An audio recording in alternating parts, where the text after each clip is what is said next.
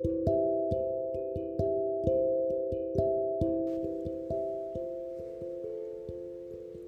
in that coming day, no weapon turned against you will succeed. You will silence every voice raised up to accuse you. These benefits are enjoyed by the servants of the Lord. Their vindication will come.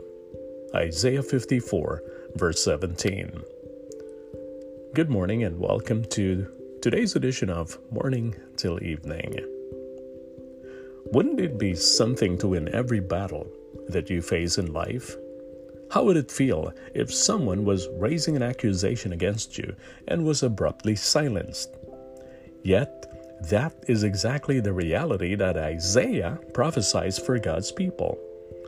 Earlier in the book of Isaiah, God tells him to comfort his people with these words, "Cry out to her that her warfare is ended." And yet, we seem to wake up every day in the middle of a struggle. It is true that our warfare has ended. It is also true that we are in a daily spiritual battle. Now, how can these things be true at the same time?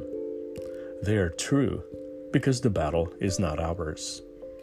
On the cross, the guiltless Son of God, Christ Jesus, ended our warfare. He paid a price for Israel's rebellion, and he paid a price for ours. He took on himself the guilt of our sin and paid a penalty for it. The penalty was death, but he rose from the grave on the third day and overcame even death itself.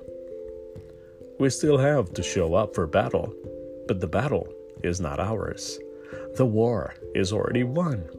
We have the victory through Christ.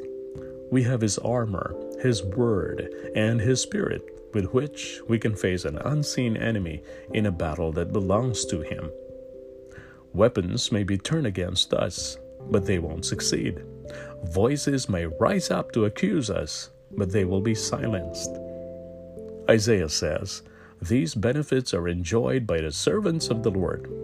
Their vindication will come."